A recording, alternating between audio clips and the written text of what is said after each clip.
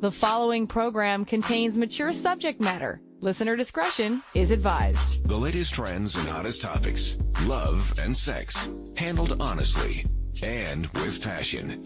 Here's Dr. Lori, CJAD 800. Coming up after 10:15 on the program, our BDSM panel joins us. We're going to talk about some of the most common misperceptions of BDSM or kink. Questions about dungeons in Montreal. What are dungeons? Who are they for? Where do you find them?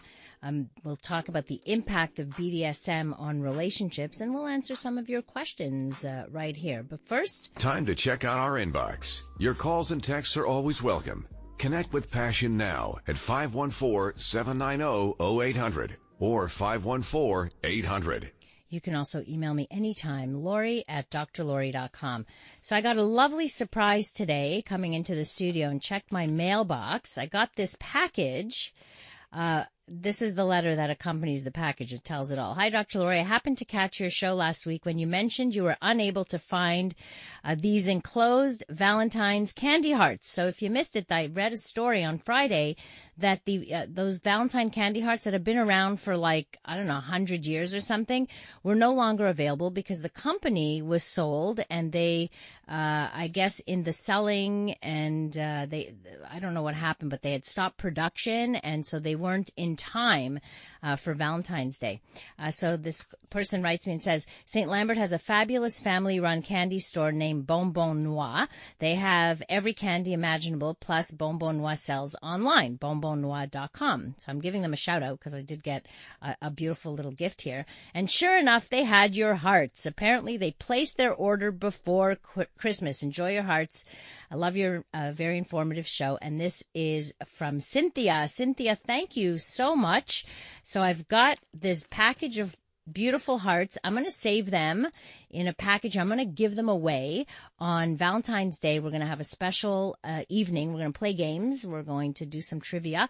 And then, and I've got a bunch of prizes to give away. And guess what? This will be one of the prizes. So if you're a fan of these hearts and you can't find them anywhere, I've got a package.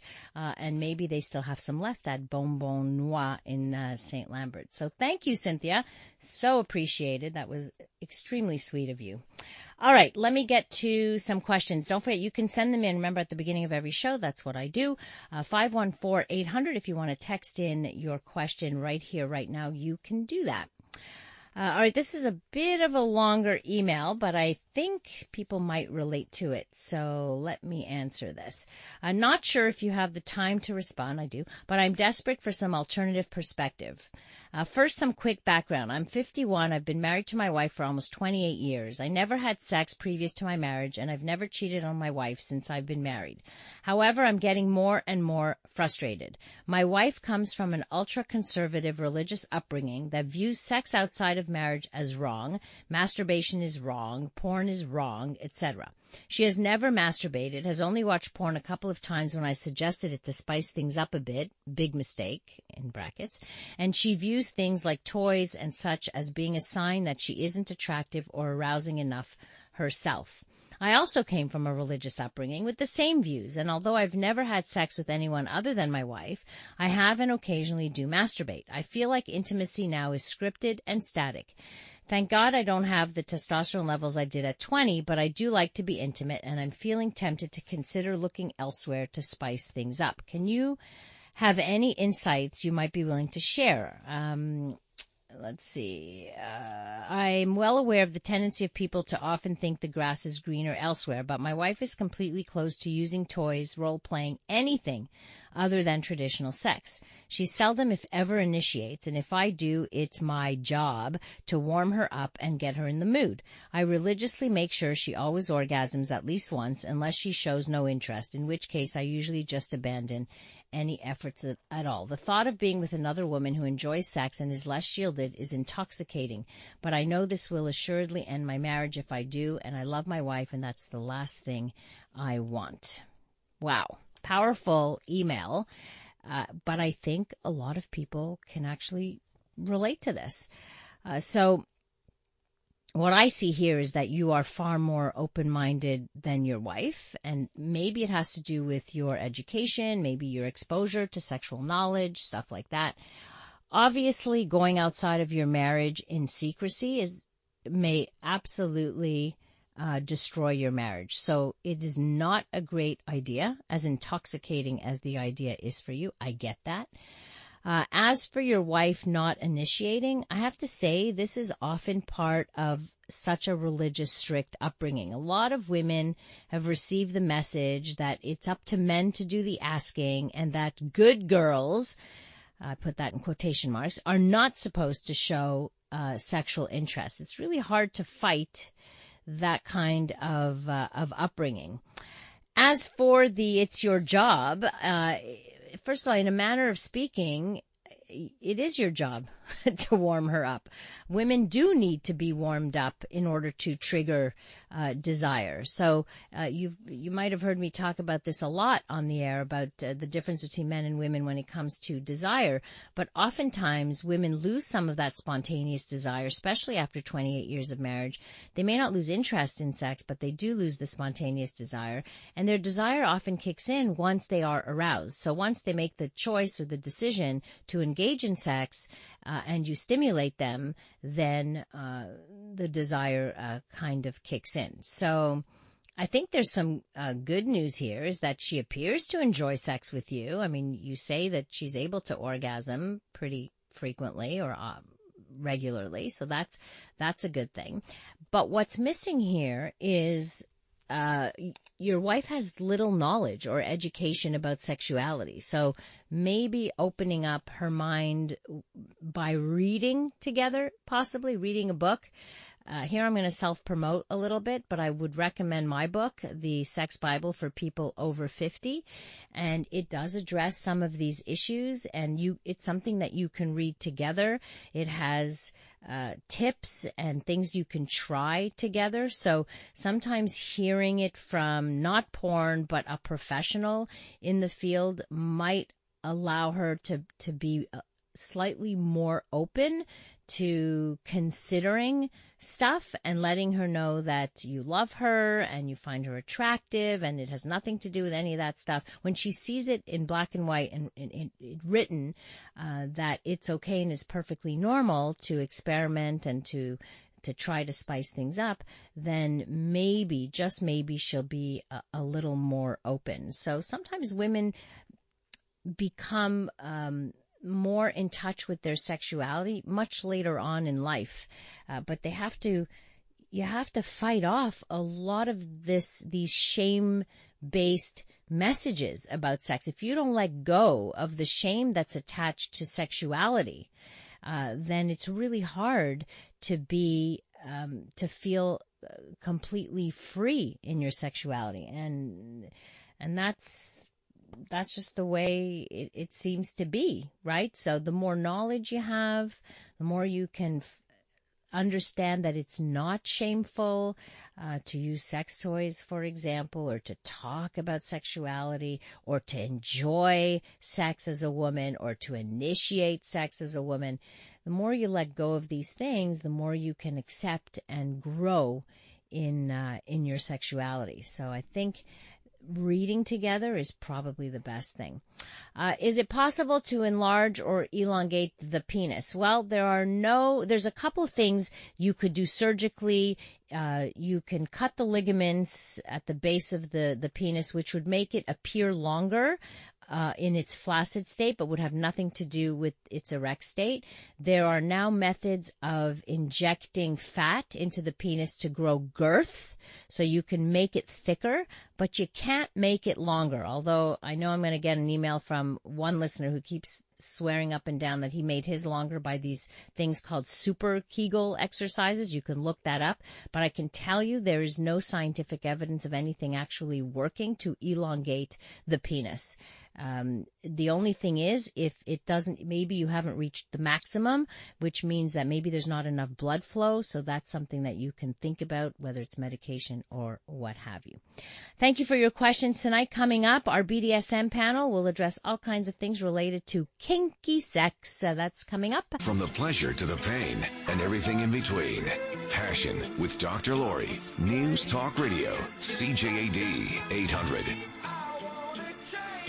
You know that music. We only hear it on our BDSM Kink Night. And our panelist tonight, Dane Stewart. He's the advocate for the human pup community, Woof MTL, and founder of Talking Dog Productions.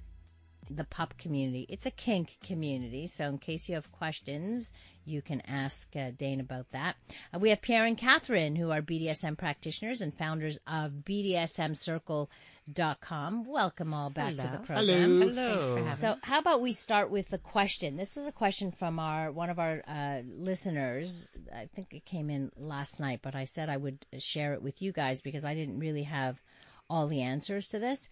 My girlfriend that I have been, he says to use a cleaner word, so I'm not sure what other word he was going to use, that I've been seeing for a while, wants me to hit her during intercourse and to be aggressive, to the point that I may leave bruises. Should I be this aggressive? Should I tell her I have my limits? I don't want to hurt her or leave bruises on her. What do you tell this gentleman? Absolutely. You talk to her, you tell her your limits. And when you're starting off, you want to make sure that you start off slow. So let's say start with the spanking. Make sure you spank her on like the butt part because it's a safe place to hit.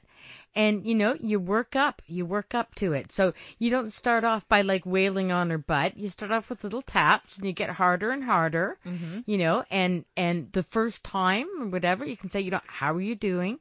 She can have a signal that if it's getting too intense so that you can feel confident about it as well. Right. So, if she doesn't want to talk, it could be something that she holds in her hand and she drops. Okay. So some kind of safe word or signal. Exactly. Right. What I'm thinking, he's saying during intercourse, but he's also saying during intercourse. So I'm thinking he can't spank her butt during intercourse. Well, it depends on, it depends on yes, sorry. It depends on the position. Oops. My bad. You're absolutely right. It's a little late. My whole fantastical life isn't quite in gear right now. I get it. Okay, so it can be a different position. But I'm also thinking when I hear that, is he talking about, does she want choking? Does she want hair pulling? Exactly. So you need to talk about it and you want to start off slow. Whatever you decide to do, be it pulling the hair, whatever. I mean, you pull a little harder. And then if this is still good, you pull a little harder. Right. You're not going and just yanking or, exactly. giving her a bop on the head. Don't start by dragging her across the room by your hair. No.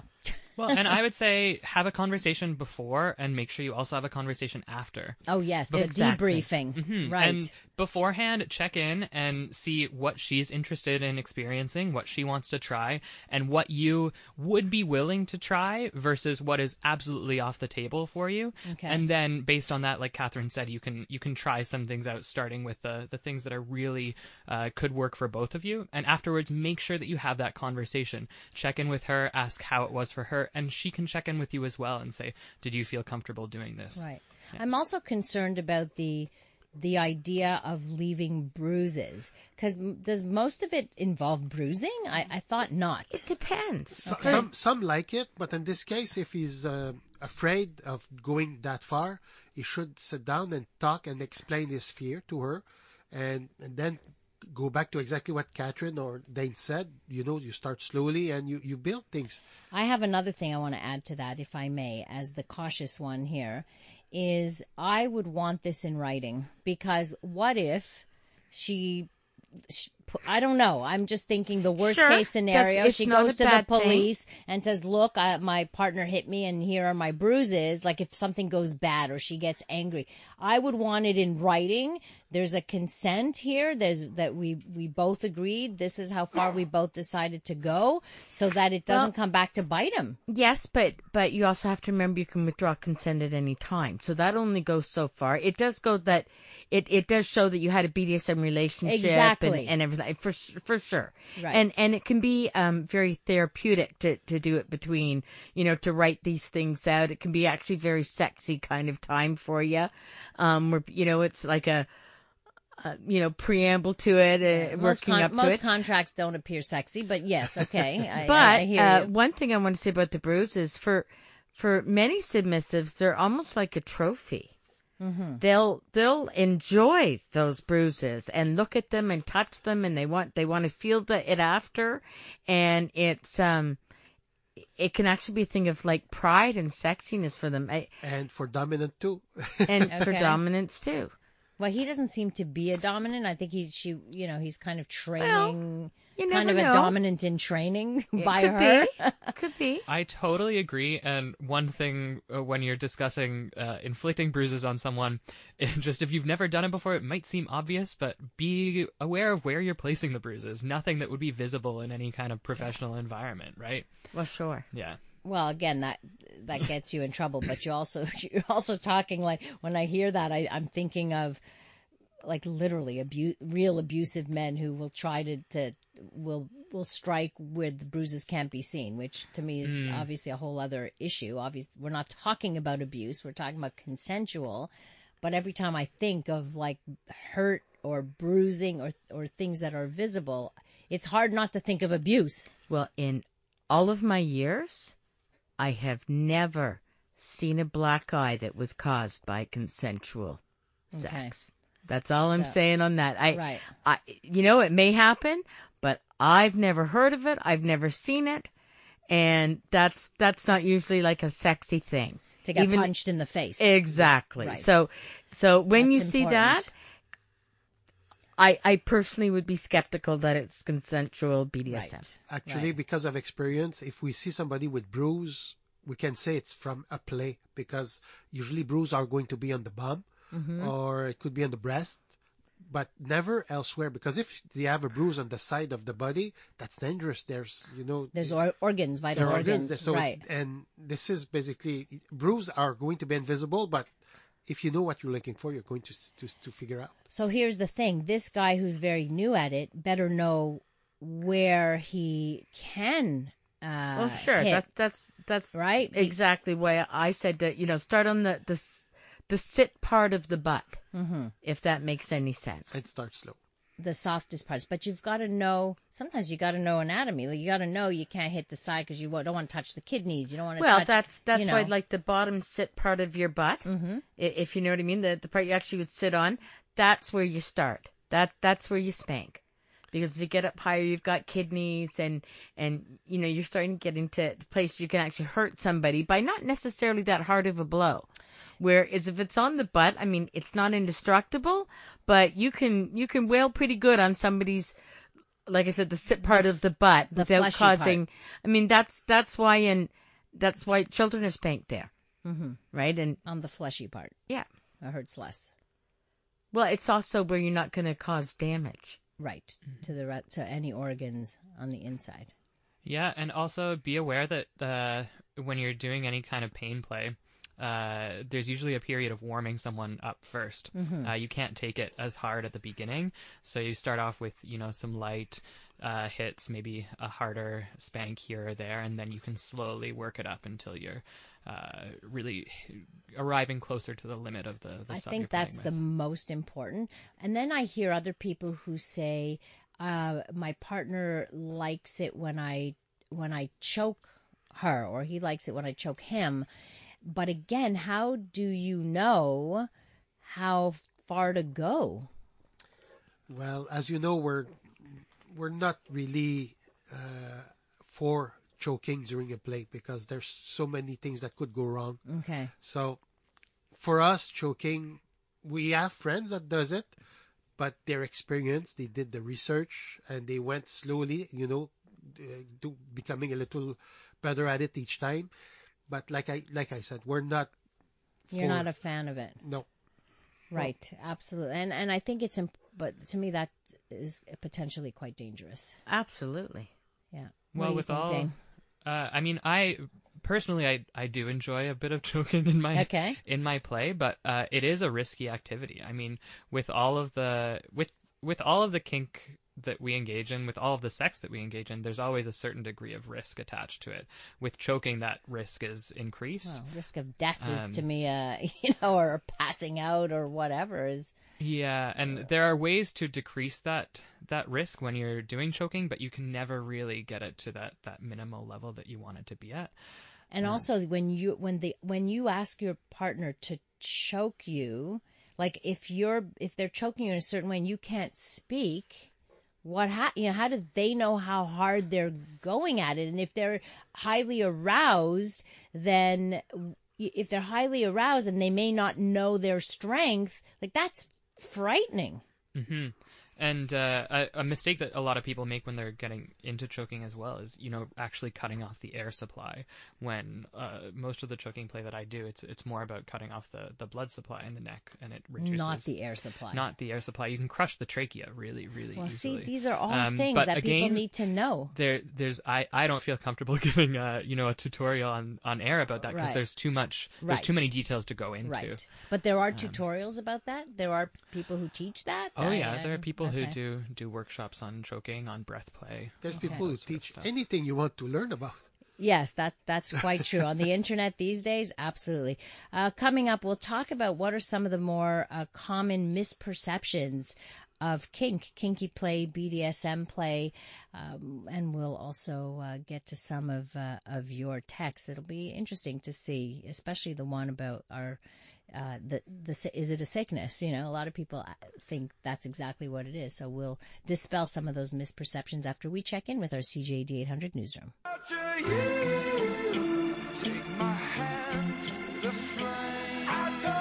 The following program contains mature subject matter. Listener discretion is advised. It's Sex Out Loud, and you're welcome to listen in. Passion on CJAD 800. Tonight it's our kink panel, and we have Dane Stewart, an advocate for the human pup community. We have Pierre and Catherine, BDSM practitioners and founders of BDSMcircle.com. I know that these every time we have this topic, which is once a month, and we do it on purpose. Why do we do it as often as once a month? Is because there are a lot of people who practice BDSM. It is still taboo to talk about it, and the goal here is it's educational. It's not about promoting any one thing. It's really about bringing people who are practitioners of whatever it is and teaching the rest of us who may not be, or who may be and may need some validation of what they're doing, or who may have questions because they're engaged in this. And if you look at the statistics, there are far more people who practice who have some kind of kink than you could imagine. It's almost half of the population. So I don't want us to keep our heads in the sand, but I get the reactions like this one. I seriously think this conversation about bruising is absolutely ridiculous and dangerous, and a dangerous message to send to possible younger people who may be listening. I find this totally insane. So number one, this is a show for the 18 plus, and we put in a disclaimer at the beginning of the show. So that's the first thing. The second thing, we're talking about consensual behaviors here. And whether you like it or not, oftentimes kids who have access to pornography end up seeing a lot of this stuff. Better that they hear it from professionals or practitioners themselves to look at the real thing than what they're exposed to. Experienced people. Well, yes, but looking at it in real life rather than simply in fantasy life. This is just the way some people are wired, and a lot more people are wired this way and like it than others who aren't. And the thing is there's safe ways to do this. So it doesn't mean that you're sick or you're crazy if you have a rape fantasy or that you really want to be raped. It's not about it wanting it to really happen, or that you want to have rough sex. You want it done in a consensual way where you can stop it. And you control it. Exactly. Where you can say, I've had enough. I'm getting to my limit. Or this just isn't fun anymore. And you can stop it. It's all of the difference between abuse, which would be definitely sending the wrong message, than this is all about consenting adults, doing it safely and doing what they are going to do in a safe manner. Right. And it's, again, when we talk about consent, we're talking about enthusiastic consent of both partners who really want to do this. So, again, another person well, it's the same person, I think, who writes, I don't find this educational at all. It just convinces me that there are really a lot of unbalanced people in the world. Oh, we're unbalanced again. Well, but this is again, and I can just, the only thing I can do in answer to this is look at the research. So the research says actually quite the opposite. So there was a study done in 2006 that compared BDSM practitioners to norms on 10 psychological disorders. Compared to the normative sample, BDSM practitioners had lower levels of depression, lower levels of anxiety, lower levels of post-traumatic stress disorder, lower levels of psychological sadism, psychological masochism, meaning that it's troublesome, lower instances of borderline pathology and paranoia. So the only thing they showed equal levels of was obsessive compulsive disorder and higher levels of narcissism. Okay, but that's, again, on the majority of psychological factors, they actually scored lower pathology, not higher pathology. And this has been actually repeated. So looking at, again, there was another study done in 2013 that compared BDSM practitioners to non-practitioners just on personality traits. And they found that BDSM practitioners exhibited higher levels of extroversion, conscientiousness, higher levels of conscientiousness, openness to experience, and subjective well-being. Practitioners also showed lower levels of neuroticism and rejection sensitivity. So that's it. That is the reality. And this is, and these have been replicated. So I just want to make sure I present the science side of things as well.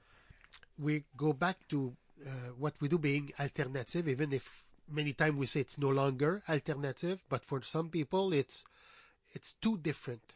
And I think we have to put emphasis on this. It's too different. They cannot wrap their head around this, saying that people like it, but it's not their norm. Nope. But we can't make assumptions, especially when we're talking about consensual behavior that is legal and all of that. We can't just make judgment calls that everybody who does everything that we don't do is sick.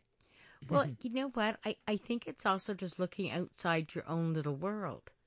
You know, if you just look at hobbies and extreme sports, there's extreme sports that people do where it's like they're hurting themselves and they're putting their bodies through these things. And I think, oh my gosh, you know, I don't want to bungee jump. Exactly. And I know that's not even, but I don't want to bungee jump. I think they're crazy. So here, this person writes and makes that point. Another texter writes, okay, so the person who criticizes bruising must also have a problem with tattoos, piercing, branding, scarification, any kind of body modification. Dane? Yeah, well, I mean, I think that's a fair conclusion As to I'm draw. looking at your big ring in your nose. Yeah. My big ring and my sleeve tattoo. And your sleeve tattoos, yeah. Uh-huh. I think that's a fair conclusion to draw. You can draw other parallels as well. You know, like what do we define as kinky? Just a little bit of slapping, a little bit of spanking, wearing lingerie. Is that considered kinky? You know, where do you draw the line of this goes too far for me? I was thinking in relation to the conversation about bruises, maybe a more accessible example is think about in high school when you first started hooking up with someone and they would leave a hickey on your neck. Yeah, right. Which is bruise. a bruise, literally right. a neck bruise. bruise, yes. And it serves that same sort of purpose like we were talking about before. Like it's this sort of badge that you wear that shows like, oh, this person has achieved whatever social status comes along with, you know, being sexually active in high school. And believe me, anybody who's ever received a hickeys hurt.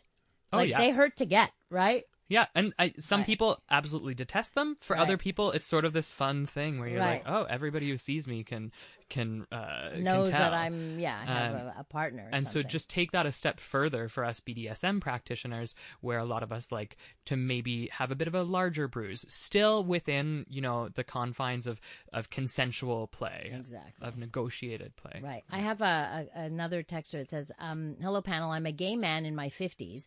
Last year, I dated a guy who wanted me to strap him. He asked me to watch a video as I was not sure what he meant. I was more than disturbed. He liked that kind of pain. I could not bring myself to inflict such pain, no matter how much it meant to him. Needless to say, we did not date anymore. And that's okay. You can have your limits. I had spoken to one woman whose husband wanted to be humiliated, let's say, or hurt. And she found this completely repulsive to her and was turning her off and could not do, like, she occasionally would because for his pleasure, but for her, it did the opposite to her. And this completely turned her off. So, and she ended up feeling that she was more of a dominant than a submissive. So she was more the submissive than the dominant. So having to be put in a role of being dominant just did not sit well with her at all. And it had quite the opposite. Anyway, it's unfortunate that, this text writes, people who think that kinky people are unbalanced are boring vanilla prudes who probably never really experienced much pleasure. Expand your horizons, people. They are probably also numb zombies. That may be going a little far, but whatever. Coming up, I want to talk about somebody's making the distinction here between abuse, choking, what's legal, what's not legal, what is lightly slapped. So I want to get to some people's response on this because it's creating, it's getting quite a bit of reaction. So I think you'll be interested to hear what our listeners have to say about this. This is our kink panel tonight.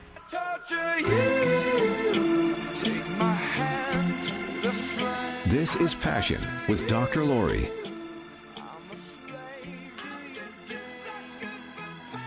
We're into the home stretch, our BDSM panel. We have Pierre and Catherine, who are BDSM practitioners and founders of BDSMcircle.com. And they've been around. They've been around and have been practicing for a very long time. And they are a couple, and they've been married, and they are devoted to each other and caring, but they have this other fun life. For them is fun. For them. Sure is. Right? And we have Dane Stewart, who is an advocate for the human pup community, which is yet another kink, which falls within the, I guess a little bit of, the BDSM, because it has the dominance and submission element to it. It's role playing. So I think we're going to just rename it our kink panel, because it's just all kinks come out here somehow, right? One texter writes, I like being lightly choked. I don't understand how I hear so many people talk about abusive partners that hit people, yet any partner I ever had, I have to beg to be lightly slapped. Often they say they don't want to hurt me, and it's not in their nature. What I do is guide him. I ask, and he complies, but I never got a mark from it. Maybe I attract submissive men. I never seem to meet someone who matches my aggression unless it comes with anger. Well, that's abuse. So aggression that comes with anger is abuse. Does alcohol induce aggression? Well, alcohol disinhibits, and if you're already an aggressive personality or an abusive person, you might do things that you would not do if you were not under the influence of alcohol. Agreed. But abuse is abuse, and this is consent, and you don't consent when you're with alcohol. So, as a general rules, you don't do BDSM if you're drunk or stoned. Right. It's dangerous. Or angry. Same right. thing. Same deal. Right. So I think that's a really important thing that there are rules, right? Like people, it's not just a free for all. I want to get smacked. There you go. You're talking about rules. You're talking about doing it conscientiously. Month after month, we talk about negotiation, but you need to have negotiation before you can have informed consent. Right. So, there's many, many people, unfortunately, that will just kind of practice it. It's like, well, I think she's going to like to be choked. and I mean, that's what Jan Gamesh that was a big accused mistake. of. Right. And I personally don't think that even if he did what was accused, that he necessarily thought he was being abusive. I'm pretty sure he thought it was going to be a sexy, choking, kinky thing. Right. But if there's no negotiation or prior consent, Then this is abuse. Then it is interpreted as abuse. Well, sure, it is abuse. Right. And unfortunately, it's uncomfortable sometimes in the negotiation to talk about it until you're in the throes of passion, but that's not when you want to start talking about it. That's right. And as one text writes, so it's literally about control and control over ourselves. It is about control. Exactly. I'm going to put it a little further than that. When as a dominant, I have a submissive and she's tied up and I'm doing things to her, I have her life in my hand. Mm-hmm. You cannot deal with this if you're not all there. Right. I mean, it becomes dangerous quite fast. Right. Potentially quite dangerous. Absolutely. Another texter, here's a question for you. I'm a gay man and I often engage in orgies and post online requests for participants. Pain at the moment of ejaculation is our thing. We enjoy having nipples and testicles squeezed roughly at the moment of climax while being slapped hard in the face and urinated on. For this reason, we often choose to have sex in the shower. One of our friends is asking me, oh God, I don't even know if I want to say this. Basically, even I'm blushing. One of our friends, block your ears, is asking me to suck my sperm from his anus after I climax. My question is this dangerous? Who wants to take that one on? Poor Dave. No, Dave? everybody's looking at me. I don't know why, but go ahead. It's because I got excited halfway through there. Because you're the gay man, another gay man. Yeah. Okay, well, tell us what. Okay. To me, first of all, the bodily fluids business is dangerous right there. Yeah, so there's always a risk of bodily fluids containing any number of viruses, HIV. Although it's his own. Hepatitis C. I think he's talking about his own. Well, but be aware once something enters the anal cavity, if you're putting your mouth on someone else's. Right, there's bacteria right there anyway. There's bacteria, and the intestinal wall is incredibly thin, so Right. it's very easy for a tear to occur in that, and for you to ingest the other person's blood. Now, as long as that's true, the blood, right? As long as there aren't open wounds in your mouth, this is one of the reasons that we don't floss before we go to orgies. There should be a relatively low chance of transmission of any sort of viruses. However, when we're engaging in any sort of mouth to anus kind of play, or any sort of play with fecal matter, there is, and I'm not 100% sure of the details here, but there is some risk of transmission of bacteria from one person's intestine into your gastrointestinal tract. So there is a bit of a risk there as well. So it's not completely safe, but as we were talking about before, there's a certain degree of risk attached to a lot of the kinky activities that we do. As long as you're aware of that risk, it's up to you as a consenting adult whether or not you're willing to assume that as you play. Wow, that's quite the text to end on, I guess. It's not safe. Huh? But it's not a safe practice. Okay. Right. But you can only get safer. Like Yes. It's about safer sex practices. Exactly. Any sexuality there is no such thing as complete safety unless there's abstinence, complete abstinence. So, and there's an acronym that we use a lot in the kink world called RACK, RACK. Okay. Stands for Risk Aware Consensual Kink. Okay. So it's acknowledging that there is that risk attached to these activities, acknowledging that you are aware of it, and that you are consenting to engage in that activity, being aware of the risk that's involved. Yeah, which I think is a good acronym for sure. So be aware of the risk, get informed. I think the message today was really get your information. Don't just do this willy-nilly, like just because you heard about this. Like go and get information, do this safely. Do this, make sure there's always consent, get it in writing. Another person wrote in with that, the guy who his girlfriend wanted him to leave bruises. The texter writes, don't do it, it's going to come back to bite him. excuse the pun here, but it might. So if you're going to negotiate something like that and you're uncomfortable or you're not in a trusting relationship, a healthy relationship, well, I don't know about healthy, but I don't know, if you don't know the person all that well or whatever, get it in writing. Many times the negotiation will start, let's say, online, and that's as good as writing. You talk, that's true. Yes, you can get consent by writing online, right?